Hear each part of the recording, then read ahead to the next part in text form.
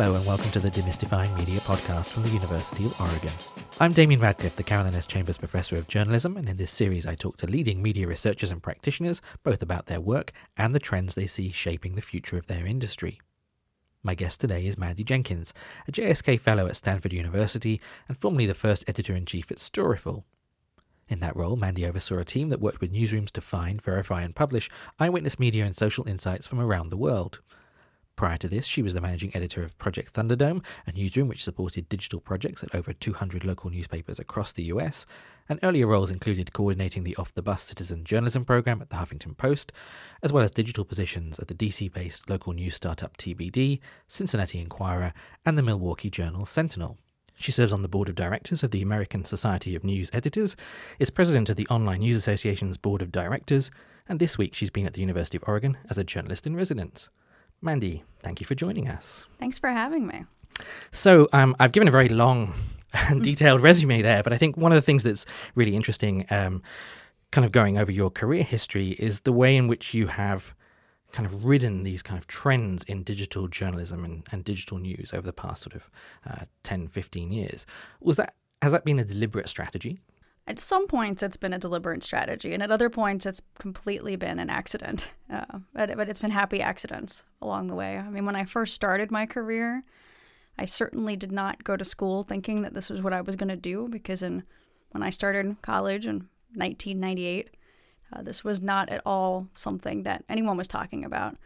But in going out and starting my career in digital and getting to see changes happen just so quickly in the newsroom, and because I didn't know what it was supposed to be like, because I hadn't been there a long time, it was, I think, a little bit more natural for me to just kind of keep changing and keep evolving. Now, at other points, I certainly was a bit more strategic about that. Like when I switched over into social media in 2008, that was very much like, my newsroom at the time, the Cincinnati Enquirer. My husband and I both worked there. There were lots of layoffs happening. It's like, what can I do to make myself indispensable? I need to fill a niche here that's not being filled. And so getting the newspaper into social media and taking that role on was both like trying to get a little bit of job insurance, but it was also great to add a whole new area into my wheelhouse. And really the rest of my career was shaped by what was honestly just kind of a calculated decision to not get laid off at the time. What were some of the challenges with kind of trying those new things? I mean, what's interesting is a number of those examples that I've highlighted were doing things that really hadn't been done before. Right. Now, and I've said to students a lot this week that I've actually never had a job that someone did before me, which is great, and it's also scary, because it's wonderful that you don't have to live up to what someone else did before, but it also means that you kind of have to constantly prove why you're there and why you're getting paid, why your job is worth it, especially if you're in newsrooms that have been contracting and they've seen people walk out the door. You have to prove that you have a reason to be there.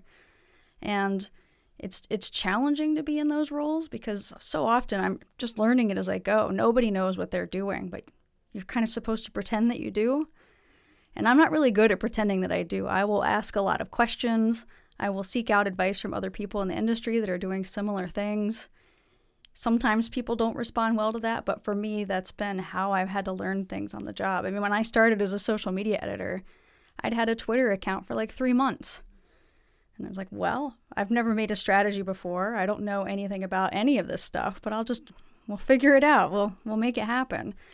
And I think that's how it's been in every job. I hadn't been an editor-in-chief before when I got to Storyful. I was like, well, we'll figure this out.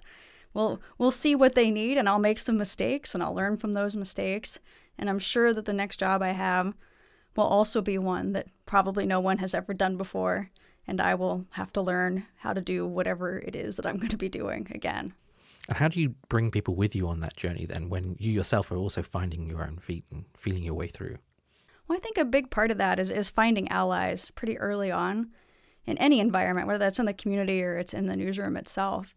Getting people who are interested in the same things, and even if they're not in the same department or even have the same exact interests, they care about the same mission, and talking with them, getting their feedback, bringing in their ideas, knowing that, like, look, I'm not just here to tell you what to do or to do my thing and not involve you, especially if maybe they've been in a newsroom a long time. I think it's really important to get their perspectives, bring that in, know that like you're listening to what they have to say and to their experience.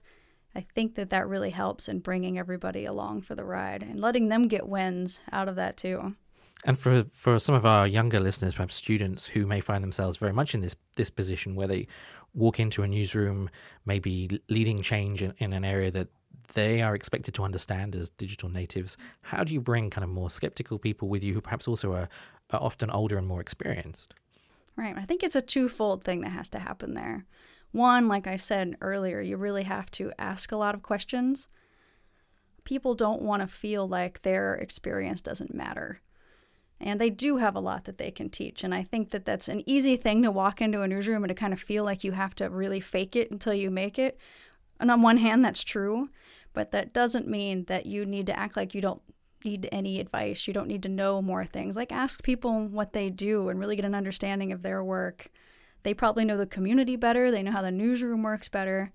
And it's in that exchange of information that the real familiarity and the trust can be built. And honestly, and in teaching new skills, pushing new initiatives, you've got to tell people what it's going to do for them. What are they going to get out of this? What are their audiences going to get out of this? I know when I was starting out as a social media editor at the Enquirer, I'm working with a lot of reporters. Some of them have been doing the job for 20, 25 years. Zero interest in getting on Twitter. But getting them trained in it and sort of showing them very early on in those days of, like, look at how people respond to this. You've never really gotten to see this before. And rewarding, like, little wins, like when they'd get a lot of retweets on something and they would not want to admit it, but actually that felt really good. Like, I like getting all these people responding to me and they're really liking my story and I'm not used to hearing that.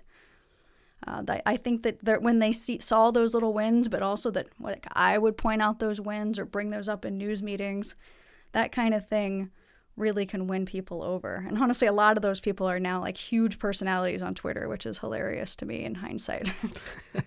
And so, and this past year, you've been taking sort of a step back from that kind of front row newsroom role to take up this fellowship at Stanford. Can you tell us a little bit more about what that has entailed and how you have used your time?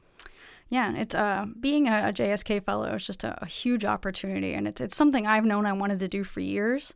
I just had to wait until I had been far enough in my career to actually be able to apply. And it's really one of those things where getting the time away from the newsroom, from the day-to-day, is really, you use that time how you want. And it's also like you're going to get back what you put into that. And everyone uses it in really different ways. And I know for me, it was good to take a break. I was definitely a little bit burned out when I got into the program. Not only just from work, but from news itself. It's exhausting. It can be really depressing sometimes. Getting away from that was helpful, but it also a chance to really dig in on a topic that really interested me with my research.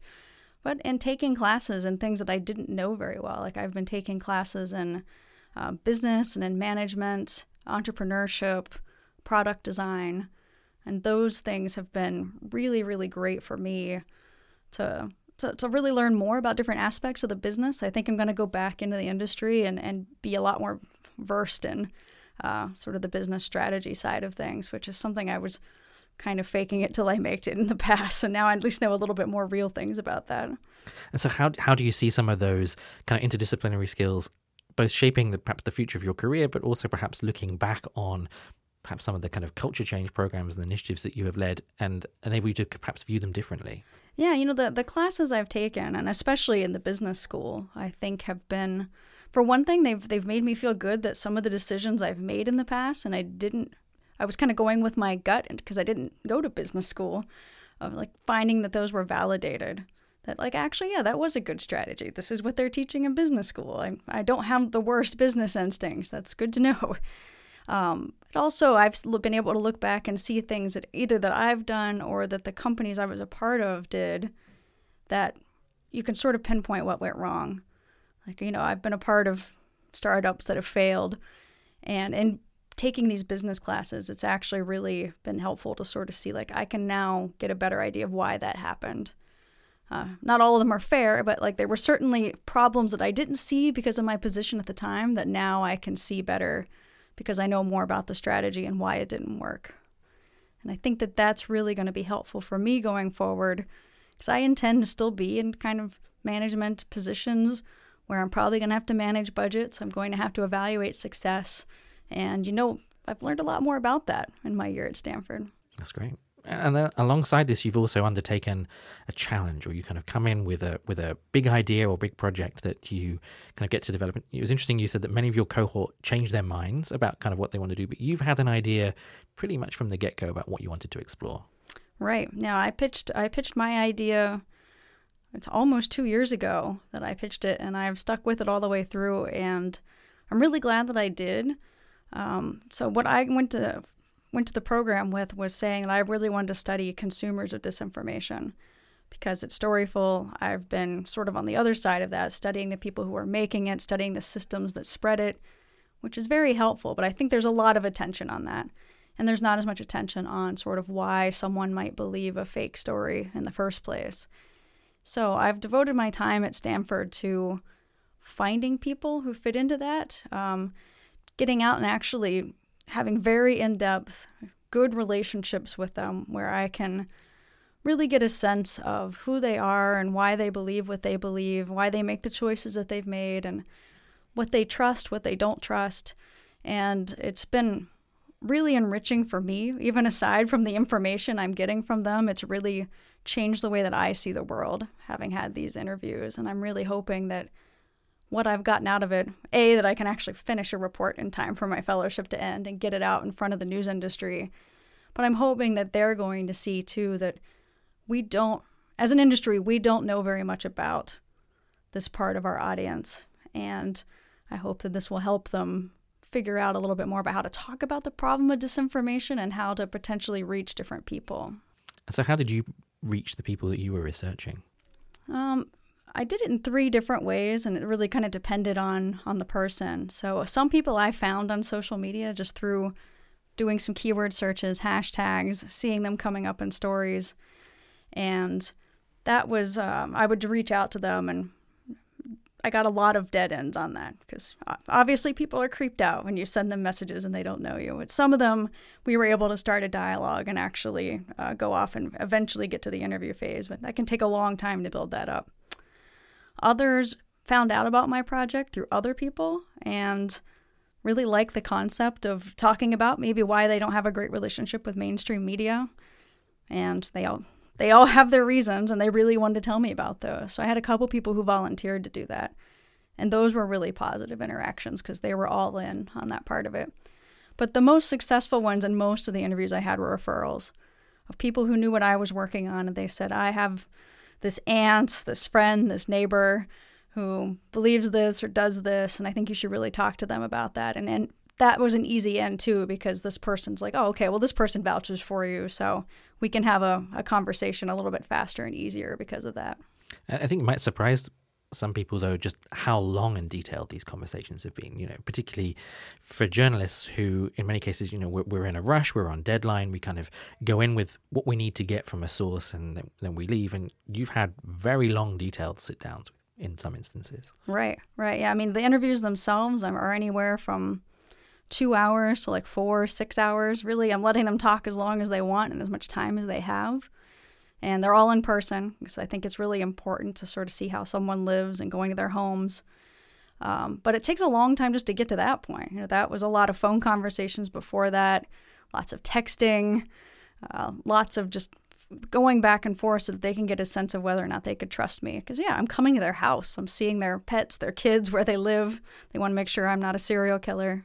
Understandable. And what have been some of the key lessons that you have learned from those interviews? I think that the thing that's been most startling is just how much people have really good reasons for making these choices in ways that we probably would not assume in the industry. That they have real concerns about the power of the media, and especially how the media wants to shape what they believe. They're very aware of that kind of manipulation, and in ways that I don't think people have been in the past. So that's been really interesting to see. The role of technology and sort of social media really can't be downplayed either. People are overwhelmed by technology. They're overwhelmed by choice of news. There's just so much around them, and they don't necessarily have the time or the skills to sort through and see like what's real, what's not. Is this source legitimate or isn't it? Is this story opinion or not? And really that weird blend of opinion and news is something that every single interview has mentioned that they don't like. It Can really they differentiate? clouds it. Can they differentiate between the two? No, they really have a hard time differentiating. And often, I mean, I can understand why. A lot of these people are especially talking about cable news, where they're like, I don't know which things were just facts and which things were this person's opinion. And it's not always crystal clear. It's not even clear to me as a journalist reading these things sometimes. And it comes off to them as just bias. It comes off as skewed. It comes off as maybe they don't even know what they're talking about. Maybe they don't even know the facts. And that's really off-putting to people. And I don't think that people necessarily think that in the industry, that might be something that pushes people away. It wins some people over, but it pushes some people away. So at the end of this process, are you looking to make some recommendations for newsrooms of things that perhaps they might want to do differently? I don't know if I'm really going to make recommendations, because what I'm hoping is they'll just read these and see where it might fit into what they're doing.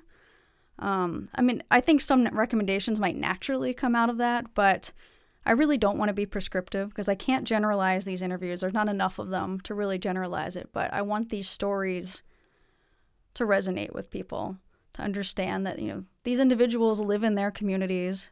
They are very smart people. They're very engaged. They're people that we haven't entirely lost in a lot of cases. We can bring them back into the fold of interacting in their community and interacting with media. And I think there's going to be different lessons for different kinds of newsrooms out of that. So I want to try to avoid being as prescriptive as I can, just so that they might see themselves in that a little bit more than me just telling them what they're supposed to see. It sounds as if you're quite positive, though, about particularly the way you just described some of the interviewees as we've not lost them to news yet, but we're going to have to work hard to kind of bring them back into the fold. Definitely. Because, I mean, these are all well-educated people. They're interested in what's going on in the world, but they don't trust the way that we've been doing it. So, I mean, some are a little more lost to us than others, but I think that it's doable. It's just that it's going to take a ways to get that trust back, and that's really what a lot of this boils down to, is that lack of connection. We can rebuild that connection, but it's gonna be difficult. And I think in a lot of cases it needs to happen more at a local level than at anything that cable news or that national newspapers are really going to be able to do. And then presumably through the kind of time at Stanford, because you've been able to sort of take a step back from the day-to-day, that's also given you a fresh perspective on kind of other things that are happening across the industry, both kind of at a local level and elsewhere. So what are some of the things that have caught your eye during this past year and perhaps excite you about where we might be moving forward? I'm really excited about kind of this renewed focus on local news from the larger industry. And having started in local news myself and caring quite a bit about it, that's been something that's really been underlined in my research as being something that's missing from a lot of people's lives. And I'm really encouraged by how much funders, the tech platforms, kind of other like big thinkers in journalism are now looking at local. They've been thinking about these other big picture things for a while, and the funding's gone to other places, but now it's coming back to local.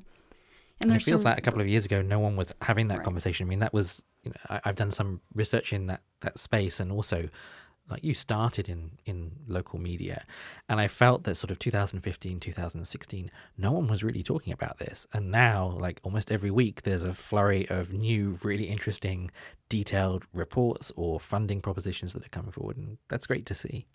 Yeah, it's really been great to see that local is not being ignored anymore. For a long time, it just was considered deeply unsexy. Like, no one wants to fund that because, how big of an impact can you make? And it requires a lot of people to rethink, what impact even means. It's like, yeah, maybe you can't scale this to be a huge project that crosses the country. Maybe you can, but I'm very much of the opinion that something that really works locally doesn't have to scale, that you've already done what you need to do. It doesn't have to become a national or international phenomenon. It's fine and actually maybe preferable for it to be a local success.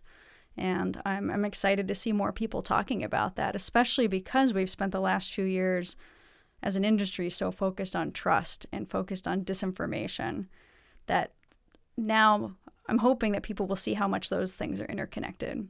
if they get nothing else out of my report, I hope that they get that out of there, that these are not different problems, that the loss of local news and the loss of trust and the rise of disinformation are very related and intertwined issues. And do you think that's why this kind of the unsexy sector of local has started to have a bit of a renaissance? I think that that's one element of it, especially when people are focused on trust. The studies on news deserts, I think, have also really kind of freaked some people out when they really get a look at places that used to have news and that really don't anymore, that they just have these zombie newspapers that barely exist. I think that that's really shaken some people up. And especially in this context of like political coverage, because that's important to a lot of people, that they know that there's huge swaths of the country that they actually know nothing about. And a lot of it's because there's not any media there. And so, and aside from local, what are the other things that have caught your eye? I'm also really interested in just seeing the embrace of new technology in places where you don't necessarily expect it. I've been kind of a naysayer about things like VR and AR for years. I mean, I think they're cool. I think it's very cool. I just don't know how accessible that is. And I still don't necessarily know how accessible that is, but I've seen some really interesting moves in that world to use it like for an actual purpose of storytelling, of using the technology in a way that is intrinsic to the story and not just as a cool thing to do. And I think there's a lot more research going into that, more experimentation that's bringing it into the core of creating empathy for subjects. And that's something I've learned a lot about at Stanford, because actually right across from where JSK's offices are is the Virtual Human Interaction Lab, where they have a lot of these projects. You can go in and check them out, and it's pretty cool. It's made me a little bit more of a believer in that, which has been, kind of a reckoning for me.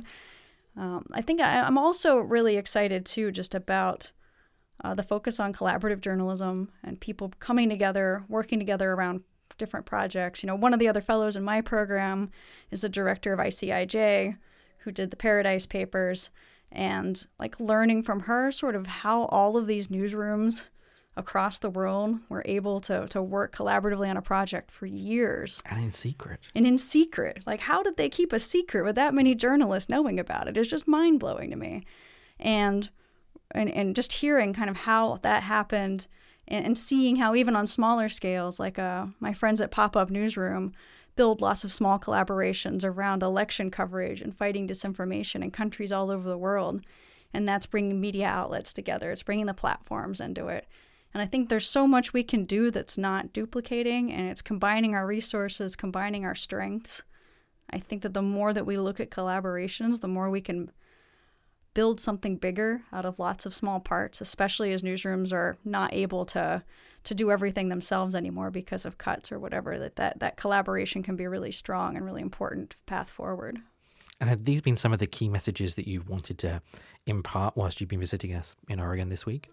I'd say those, and also I think, and talking to the students especially, a thing that I always stress, and I've done this for years, is I really want journalism students to know that there's a lot of options out there for them, that it's a very scary industry to go into, and they have to really want it, but also that there's a lot of options for them if they're looking carefully.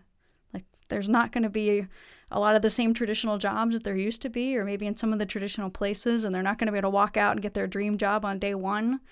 But that there's lots of opportunities out there, whether it's in local news, it's in other aspects of the newsroom that may not be in reporting or editing in the traditional sense as they know it, but where their skills will really be applicable and where they might have career growth faster, like in community engagement, audience. Like, that kind of work is not something they think about when they think about journalism. But I really hope that they will think about that now, especially if that's something that's interesting to them.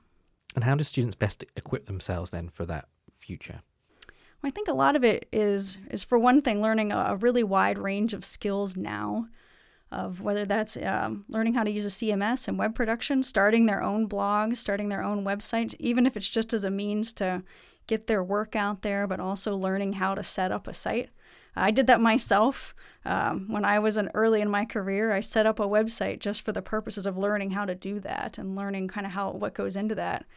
I think also it's important for them to be learning how to wisely use social media. They're all, know how to use social media as people, but learning how to do it to tell a story, to get feedback from people, to project the image of a professional that they would like for a newsroom to see of them.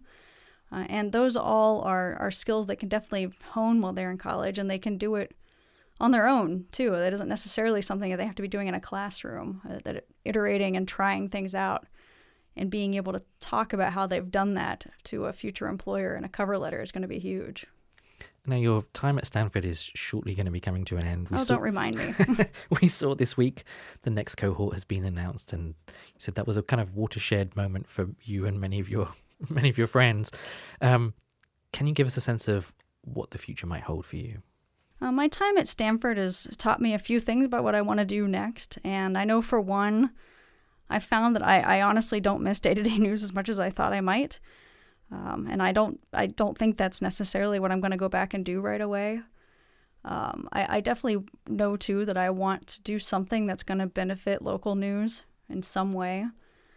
I've felt very removed from that, but being at Stanford, I've really had a renewed interest in that, and seeing, too, that there's so much more effort being put toward it. I'm like, yes, I want to join this battle. I want to go do what I can. So I think that that's going to be really dictating what I do next. Excellent. Well, we'll follow you on Twitter and elsewhere to kind of find out what you're up to next. I hope you've enjoyed this discussion today. Do keep an eye on our website for Mandy's guest lecture, where she talks more about her career path and her research work at Stanford. You'll be able to find that wherever you found this podcast. And of course, we'll also link to it on our website, which is demystifying.uoregon.edu. In the meantime, it just remains for me to thank once more my guest today, Mandy Jenkins. Until next time, thanks for listening.